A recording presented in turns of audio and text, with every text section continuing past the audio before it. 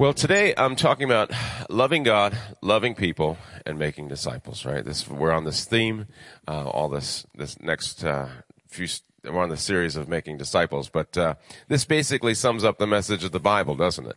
Love God, love people, make disciples in that order. Right? So the idea of loving God is an interesting one because we really can't do this on our own. We don't have the power on our own to love God. It's not within us. So we're incapable if left to ourselves. When I experienced the love of God when I was a young boy. I had my first encounter with the presence of God. I grew up in a broken home. My mother and my father, they divorced when I was young. I was 3 years old. I never really knew them together. And when I was in the fourth grade, my father got custody of me and put me in a Catholic school, St. Mary's in Providence, Rhode Island. And soon thereafter, my mother, she got custody of me.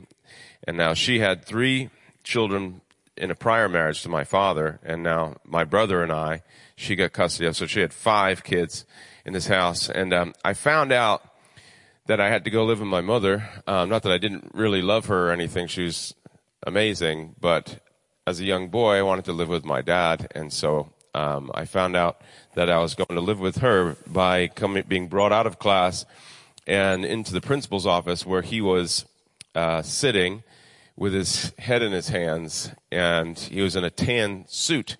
And so I knew right away something was wrong because I had never seen my dad in a suit before. He ran an oil business, and he had a home heating company, and he was always in dingy, dark blue clothes. And so here he was sitting in the principal's office with a tan suit with his face in his hands. And so I sat next to him, and he looked up at me through his tear-stained eyes, and he said, "You have to go live with your mother." And I didn't want that. I didn't want any of that. And so she had come and picked me up that day, and I walked out got into her small silver Dodge Colt and drove away. And I was sort of quiet the whole ride, and my mother, she was trying to cheer me up. And she said, "If you could have anything in the whole world, what would it be?" And I said, "To go live with Dad." That broke her heart. And so she wasn't really ready for me, and I had to go sleep in my sister's room when I got there. And so my sister had a very yellow room. Everything was yellow. All her furniture was yellow. She had like bamboo, fake bamboo. I guess that was the thing back then. Fake bamboo furniture. And so that night I slept in her, bamboo canopy bed. And I was enrolled in a new school the next day called St. Margaret's. New school, new friends, new kids, new uniform. I was completely uncomfortable. They all seemed to know each other. I didn't know anything. New religion. I didn't know anything about the Lord or anything like that. And I remember Miss Levy said to the class, "If you're ever afraid, just say, 'Jesus, be with me now.'" And that'd be it. Like, okay, lady, I'm petrified, Just say, "Jesus, be with me now." But I kind of put that in my pocket, and I went home that night, and I stayed in my sister's yellow room in that yellow canopy bed. You know what it is? I can't do this. This is uncomfortable. Pastor John made a comment that I was like playing with my ankles or something. I'm trying to show up my sleeve. Anyway, so there was lying in bed, and I woke up in a terrible fright and I was convulsing on my bed and having some sort of demonic attack that night. And I remember what Miss Levy said, and I just kept saying, "Jesus, be with me now. Jesus, be with me now." And she was all of a sudden with me in that room, and like someone threw a warm blanket over me and like just quenching those fires of fear, and I just calmed down. And I remember once I calmed down, I recognized someone or something was in the room with me. And to the right, I sensed this presence. Like I knew Jesus was there. And there was this immediate sense of peace, immediate sense of love, and I knew that God loved me. Now, I knew that not because somebody said, "God loves you." I knew that because I had an encounter with the presence of God. And some of you in this room have a similar testimony. You encountered the presence of God in your life at some point. So when we say God loves us or God loves you, we're really not capable of loving him unless we really fully understand that. You know, later on in life, I found out that my dad went into a deep depression from that moment. And that night that Jesus was comforting me, my dad had a gun to his head, and the Lord stopped him from taking his life. So he was comforting me and comforting him at the same time. So in John 3:16, we know this verse to say, this is a very familiar verse to a lot of us. It says, "For God so loved the world that he gave his one and only Son, that whoever believes in him shall not perish but have eternal life." And we love him because he first loved us. And that's 1 John 4. It says, "Dear friends, let us love one another because love is from God, and everyone who loves God has been born of God and knows God. And the one who does not love does not know God because God is love. God's love was revealed among us in this way. God sent his one and only Son into the world that we might live through him. Love consists in this, not that we loved God, but that he loved us." Not that we loved God, but that he loved us and sent his Son to be the atoning sacrifice for our sins. Dear friends, if God loved us in this way, we must also love one another. God's love for us is displayed on the cross. God's love for us is displayed on the cross. The gospel is the demonstration of God's love for us. There's a song that my daughter Everly and I sing. She learned it in preschool, and it's interesting. It says, "Did Adam act for himself alone in the covenant of life?" Look at her, she's back there. She's like, "No, don't sing that." And then all the kids say, no, he represented the whole human race, right? No, he represented the whole human race. No, he represented the whole human race. I mean, I was singing like Wheels on the Bus when I was her age. It's a pretty deep theological song, isn't it? Like, that's it. The song gets it, right? Adam didn't act alone in the garden in breaking the covenant of life. Golly, deep stuff. He didn't act alone. He represented the whole human race. He represented you and me. And in that way brought a curse on mankind. And so God sent his Son to break that curse. And on that cross, he's demonstrating his love for all mankind, that he would save us back from the brokenness and the punishment. And he displayed his love for us by taking that curse upon himself and dying and then raising again to life, allowing us to have new life with him. That's the gospel, right? That we have new life in him now, that we're considered reborn again, born again in him. And we turn from our selfish ways and we accept God's love for us and in turn love him. But we can't really say that we love him unless we fully understand his love for us. Those are the rules, right? Charles Spurgeon, he was a pastor in London, England, is an amazing orator, and he says this: "There is no exception to this rule. If a man loves not God, neither is he born of God. Show me a fire without heat, then show me regeneration that does not produce love to God.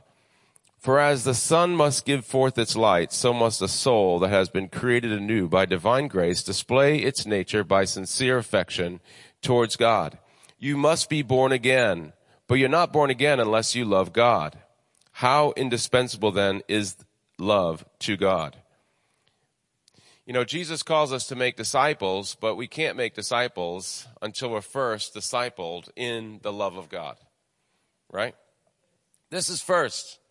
We can't go duplicate ourselves unless we understand and are disciplined and really have this full comprehension of the love that God has for us. It's first. You know, Brittany and I are opening a new coffee shop in Fitchburg. And I was there yesterday meeting a friend of mine who runs a bakery, and he's a Christian brother. And he was remarking on how God's going to use us there, and how, we're in the midst of sort of the city sort of atmosphere, and there's a halfway house, and there's a lot of sort of vagrancy, around there.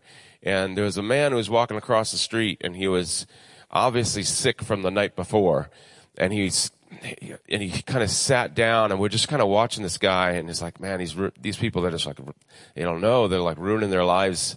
And so he sat down. He was just sitting on the sidewalk being sick, and so he's like, we should go talk to him. And I'm like, and so how it goes. It's like, I don't really want to, but maybe we should we, shouldn't we? And so back and forth. And I didn't really want to in my own self, right? Because I got things to do. So we took him a bottle of water and walked over, and we said, hey, brother. And so we get to know him, and his name was Peter. And so I got to try out this message on him yesterday. And I was saying, well, do you know that God loves you? Yeah, kind of, And so in talking to him, we led him to Christ. And he had some interesting perspectives, because he wasn't really brought up in Christianity. And I kind of love guys who don't know much about the love of the Lord, because I feel like when they get hit with it, it's sort of all new. And so God really touched him. And so it was remarkable. And I realized, obviously there's a few things that hit you, right? That the harvest is plenty, the laborers are few.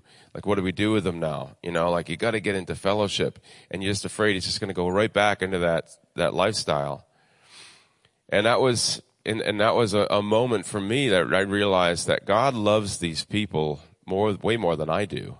And we're to be demonstrations of God's love. We're his hands, we're his feet, right?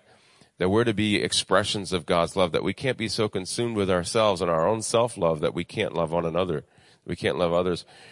So, though I experienced the love of God as a young child, for me, it didn't really stick.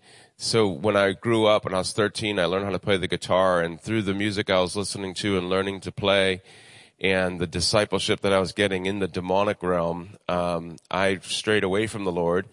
And for years, I lived like a prodigal. I lived like a wasteful person. I was just consumed in this lifestyle of sex, drugs, and rock and roll. And at one moment, my guitar player, he came to Christ, and so I went to church with him. And in that church service, I experienced the presence of God again. And it was that same Jesus that I met when I was in the 4th grade. That same presence, that same peace, that same love, that same sense of his love for me that overwhelmed me. And I was just sitting weeping. Now it was my turn to have my head in my hands. And I was weeping, and I was broken. And I realized at that moment that not only did God love me, but these people in that place, it was one of the first things I recognized, is those people in the church loved me. And that was different, because I was used to hanging around with selfish people. They loved me and brought me close to God and close to Christ. And they loved on me, and they held me to Jesus. In those early days, I'm so grateful to that church, because I don't know, without them, I probably wouldn't have made it. So the Bible records one of the last times Jesus appeared to his disciples. He meets them on the seashore. They've been out fishing all night, caught nothing. And he calls them, and he tells them to throw their nets over to the other side. And now the disciples didn't realize who he was until probably this moment. And John says, it's the Lord. And so Peter wraps his robe around him, and he jumps in the water, being impulsive that he is. And he swims to the shore, and there's Jesus, and and he's got some lunch waiting for him. And so they eat together. And when they finish eating, Jesus said to Simon Peter, Simon, son of John, do you love me more than these? Yes, Lord. You know I love you.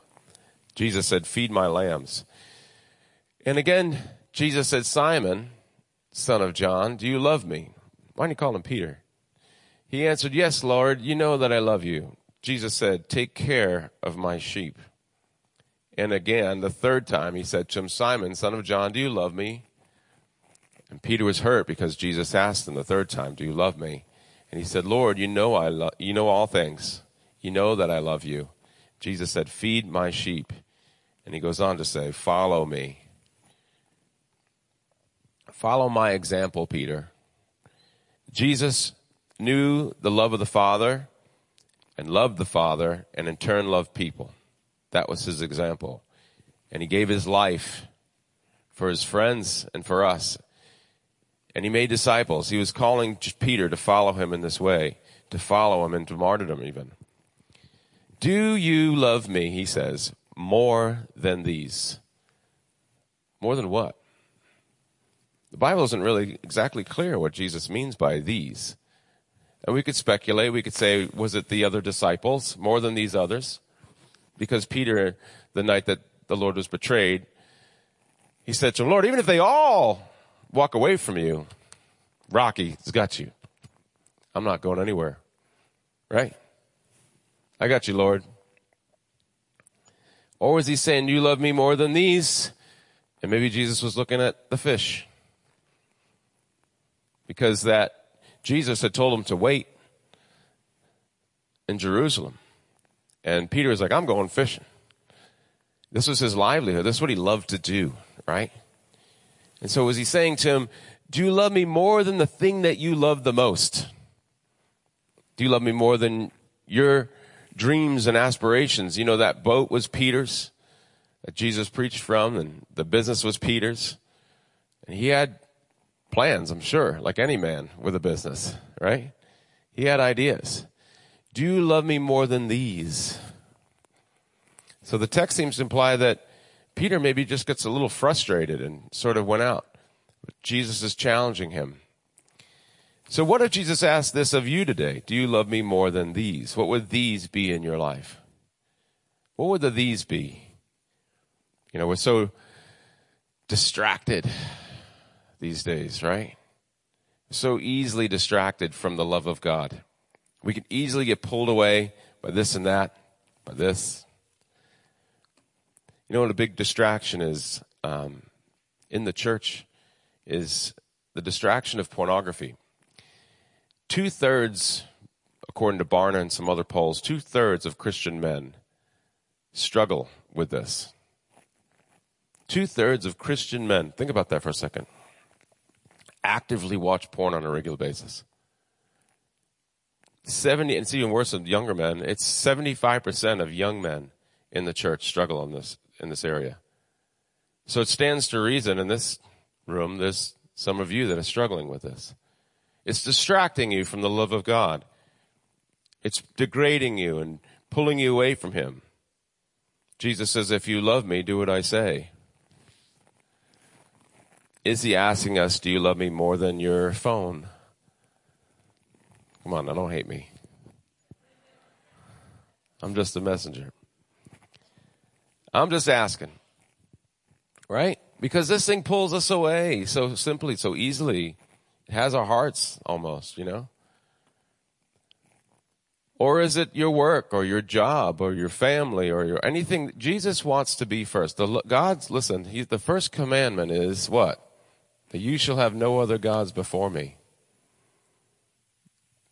God wants your love for him to be first above your love for anything else. God's love is to be paramount. The first thing in your heart, the first thing in your mind, the first thing in your life. God's love, your love for God, needs to trump everything else in your life, right? So do you love me more than these? Peter says, Lord, you know all things. You know I love you. Can we say this with conviction? Can we say this with all honesty? Well then, if so, hear these words. Feed my sheep. Make disciples. Right? Feed my sheep. This is the heart of God for you and for me. If we say we love him, how are we feeding his sheep? How are we discipling those around us, among us? Making disciples ought to be a natural outflow of our love for God. If you love me, then you love his people, right? It shouldn't be forced, right? It's a natural deal. Dear friends, it says, let us love one another because love is from God, and everyone who loves has been born of God and knows God. Jesus, when he was challenged one day, he said, they asked, what is the greatest commandment, right? What's the greatest? Sum it up for us, Lord. He said, love the Lord your God with all your heart, with all your soul, and with all your mind. This is the greatest and most important commandment. The second is like it. Love your neighbor as yourself. All the law and the prophets depend on these two commands. Everything hangs on these two commandments. To love God and to love people and to make disciples. There's nothing greater. There can be nothing greater in our lives than these things. So he's challenging us today, isn't he? Do you love me more than these? What are the these in our lives? What are the things that we put in front of him? Maybe it's ourselves. Maybe it's what we want. You know, are we coming into here and loving the Lord with our lips but our hearts are far from him? It's easy to go through the motions, right? We're so trained, in a sense, if you've been going to church for a while, to just sort of go through the motions. Well, hurry up, I got to get to lunch, and then I get this, and I get this going on. But let's just stop for a moment and realize his love for us. You know, you don't have to teach a baby to love their parents.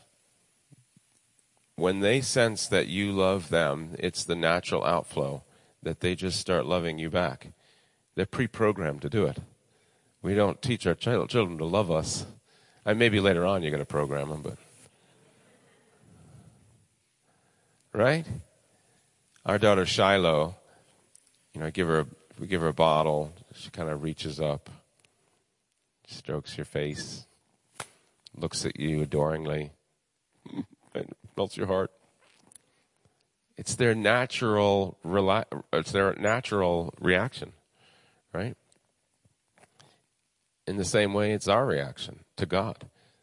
Once we realize that he loves us and he died for us and that he cares for us and he has a plan for us, like a mother or a father to a child, it's our natural reaction to love him. And then it's our natural reaction to obey him. You don't want to really disobey the one who really loves you. You don't want to do that. So we don't obey out of obligation, right? We obey out of relationship. We obey because we have a relationship with God. You know, when I first came to Christ, my friends, they were all like bewildered as to what was going on with me because I stopped the carousing, you know. And so one of my friends said to me, it seems like you've been brainwashed. And I said, well, maybe I needed a good brainwashing.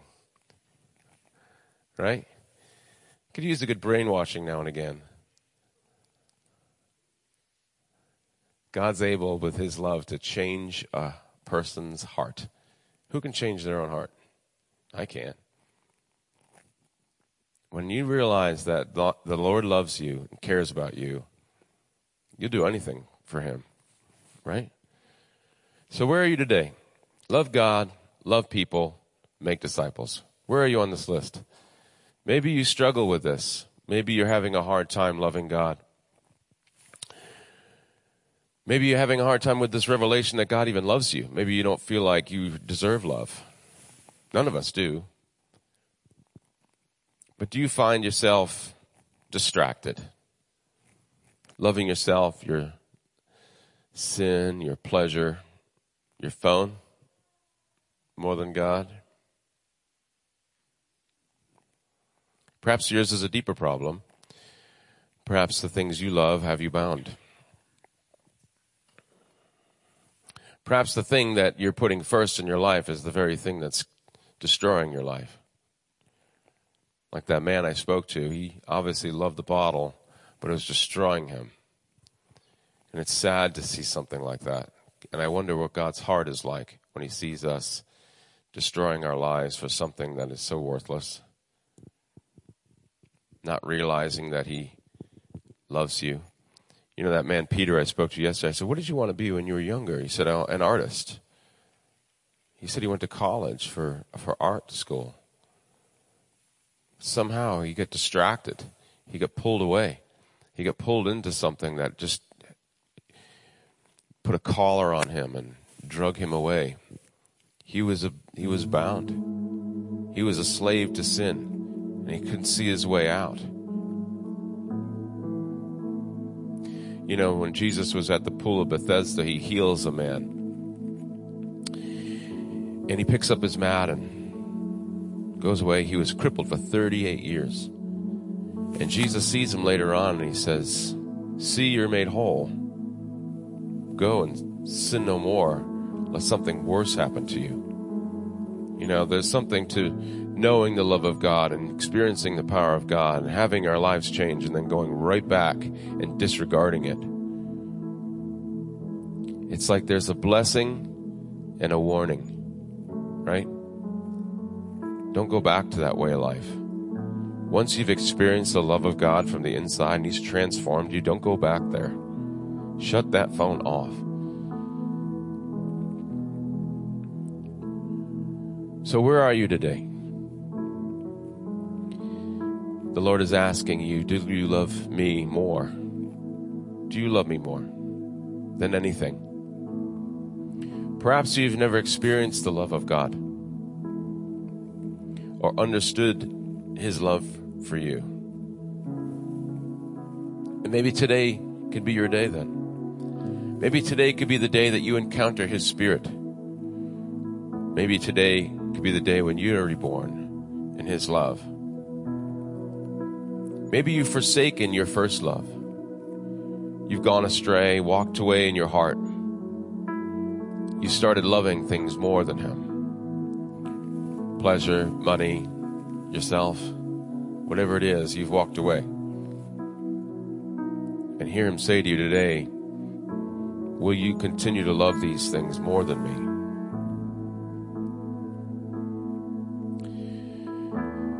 So can we make today your day? Can we make today the day that we say, you know what, Lord, I have been, yeah. We're going to be honest with Him. Can we as a church today turn our hearts to loving Him first, to having no other gods before us but Him? You know, I believe if we do this collectively, we do this as a church, that God will do great and mighty things with us and through us. Yeah. Do you love me first? Do you love me first? Let's bow our heads together and let's pray. If you relate with what I'm saying,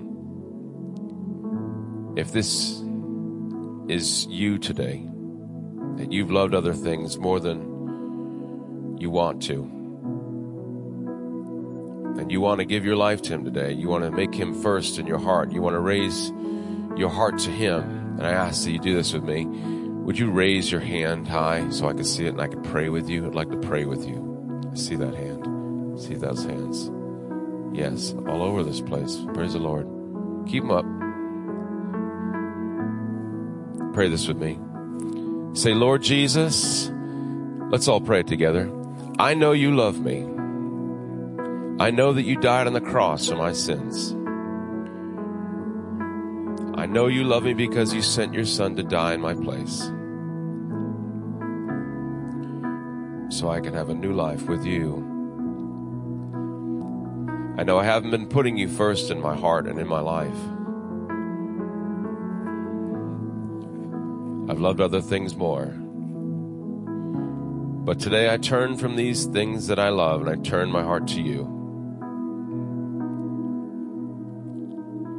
Please wash me clean and make me new in you. And today I say with conviction, Lord, you know all things. You know I love you. So if you raise your hand today and you said that prayer with us, would you do one more thing? Would you stand with me?